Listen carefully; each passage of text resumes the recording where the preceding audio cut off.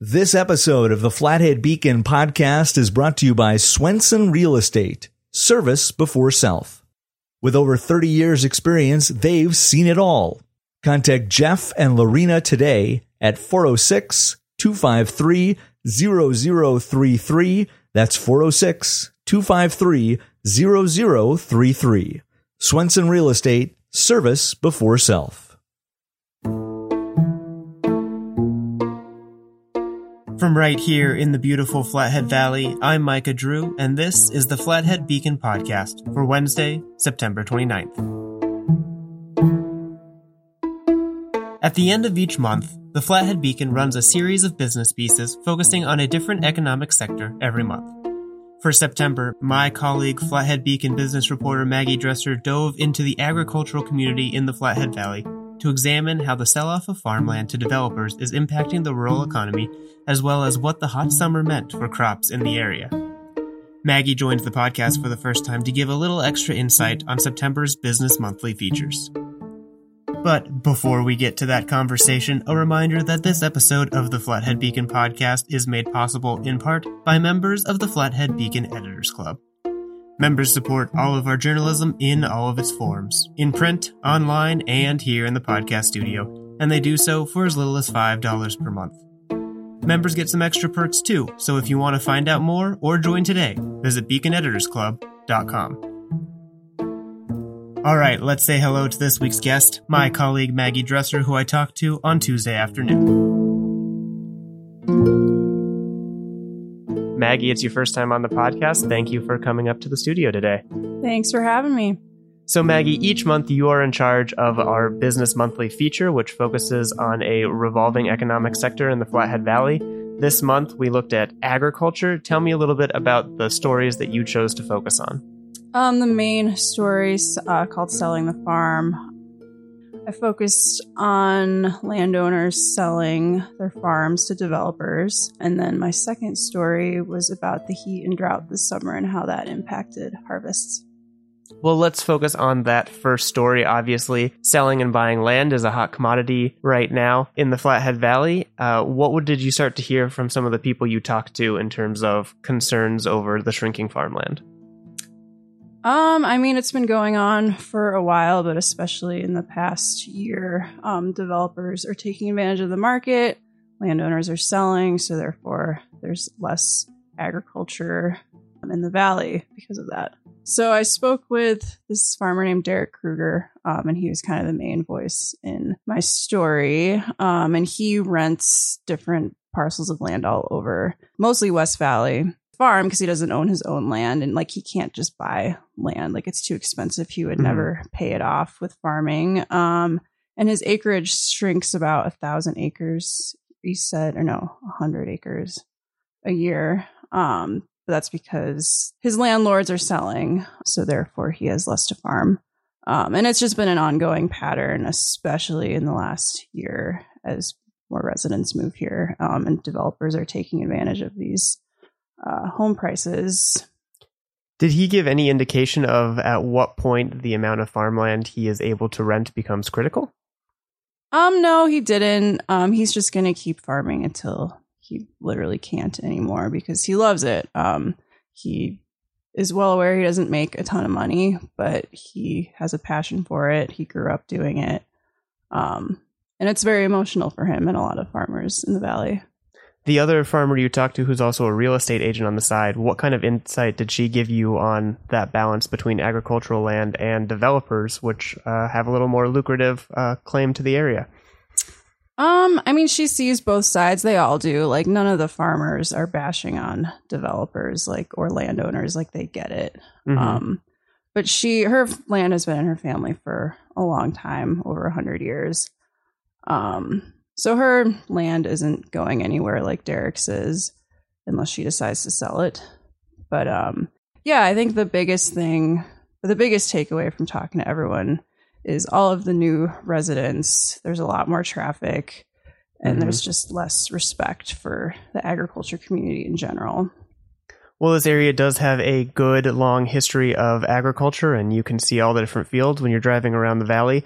What are some of the main crops in the area that you can tell us about, and how were they impacted this year? I know we mentioned there was some drought and some pretty aggressive heat waves early on in the summer. What was that impact on our area? Yeah, so the commodity crops that are common in this area are wheat and canola, and those were the two crops that I touched on in my story. And wheat did okay. The canola did pretty bad, but since there was less supply, the prices were higher. But they just don't do well in the heat. The flowers, it's called aborting. Mm-hmm. When it's too hot, they just can't handle temperatures higher than like 85 degrees. So there was just less of a supply. Also, smoke was an issue too because crops weren't drying. Mm-hmm. So it was too hot, too smoky. And then vegetable farmers actually did really well because they're all irrigated, like on such a smaller scale. So the heat was actually good for them, but farmers just had to water a lot more. Is there any concern with our hot, dry, smoky summers being a fairly regular occurrence that some of these commodity crops will no longer be as viable in the future? Yes and no. I mean, farmers are pretty, they adapt, like everything's unpredictable in farming. So some ways they are mitigating the heat and drought is using different varieties, switching up varieties that are more drought tolerant. Also no-till farming is becoming more of a thing because it just helps conserve moisture. And less fertilizer too also conserves moisture. Well, Maggie, you are also pretty plugged into the other business areas of the community as our beat reporter. What else is going on that people might want to know about right now? Just in general, it seems like there's new businesses popping up left and right. There's a new ramen place that I wrote about a few weeks ago. That's been pretty popular, it sounds like.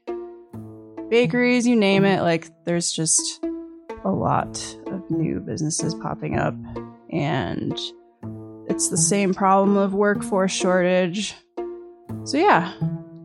Well, Maggie, we appreciate you keeping us up to date on everything that's happening in the business world, and thanks for coming up on the pod today. Thanks for having me. We'll be right back. And before we get to this week's headlines, Dr. Mark Remington of Glacier Eye Clinic has a message from our sponsor this week. I've known Jeff for probably around 20 years. Very good friend of mine. He's helped me both personally and professionally in the real estate market. He is super ethical, super knowledgeable. He's prompt. He'll return your calls, and he'll steer you in the right direction. As a friend, he's been service before self. Contact Swenson Real Estate at 406-253-0033 today.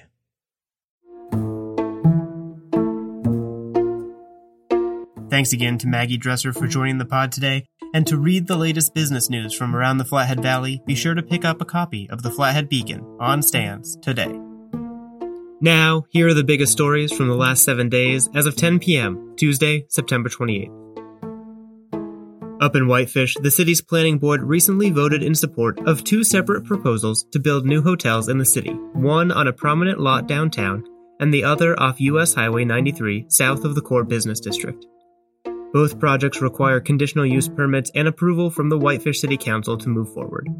The downtown project is proposed as a 3-story, 40-suite boutique hotel on Central Avenue adjacent to the Craggy Range, while the second one is for an 85-room hotel on the west side of Highway 93. That proposal will go before the Whitefish City Council for a public hearing on October 4th, while the downtown project will be heard October 18th. Officials with the U.S. Environmental Protection Agency announced that the federal agency is deleting another segment of the asbestos-contaminated Superfund site in Libby from the federal national priorities list, determining that all required cleanup activities along roadways and highways connecting the towns of Libby and Troy are complete. The now-shuttered W.R. Grace & Company vermiculite mine, once the lifeblood of Libby, exposed thousands of people to asbestos, leading to sickness and death in the community. The Whitefish Community Foundation announced that after wrapping up its 7th annual Great Fish Community Challenge, a preliminary total of $3.6 million was raised for 61 different local nonprofits. This number is nearly $1 million greater than last year's fundraiser. The Community Foundation will announce its final figures in October after matching grants have been totaled up. Also up in Whitefish, the Montana Department of Transportation is in the middle of finalizing its plan for the U.S. Highway 93 corridor heading into downtown Whitefish on Spokane Avenue and Baker Avenue to the west, which will likely end up adding an additional lane to each street. MDT's preferred option would split traffic between the two streets by providing 3-lane roadways that will increase capacity. Spokane Avenue into town would have 2 northbound lanes and 1 southbound lane, while Baker Avenue will include 2 southbound and 1 northbound. The plan has drawn backlash from the Whitefish Steering Committee, which criticized it for lack of bicycle lanes and sidewalks. In Kalispell, members of the Imagine If Library Board of Trustees voted at their last 2 board meetings to lower the salaries of 2 open positions, one for the library director and one for the children's librarian, against the advice of the interim director and county HR staff. Both positions will be listed at an 11% lower salary than they were previously filled at, although attempts were made to drop the director's salary nearly 30%. And finally, a deadly Amtrak derailment near Joplin, Montana killed 3 people and left 7 hospitalized as of Sunday, according to investigators from the National Transportation Safety Board.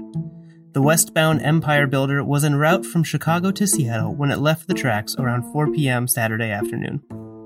The train was carrying about 140 passengers and 16 crew members. 8 of the 10 cars derailed, and investigations are still ongoing. That's all for this week. As I've mentioned the last 2 weeks, the fall issue of Flathead Magazine is about to hit newsstands. However, we found out a shortage of workers means the magazine is currently sitting in Missoula waiting to be shipped to the Flathead. Fingers crossed you'll see it on newsstands in the next few days. This episode of the Flathead Beacon podcast was hosted, edited, produced, and mixed by me, Micah Drew. Thanks for listening. We'll be back next week.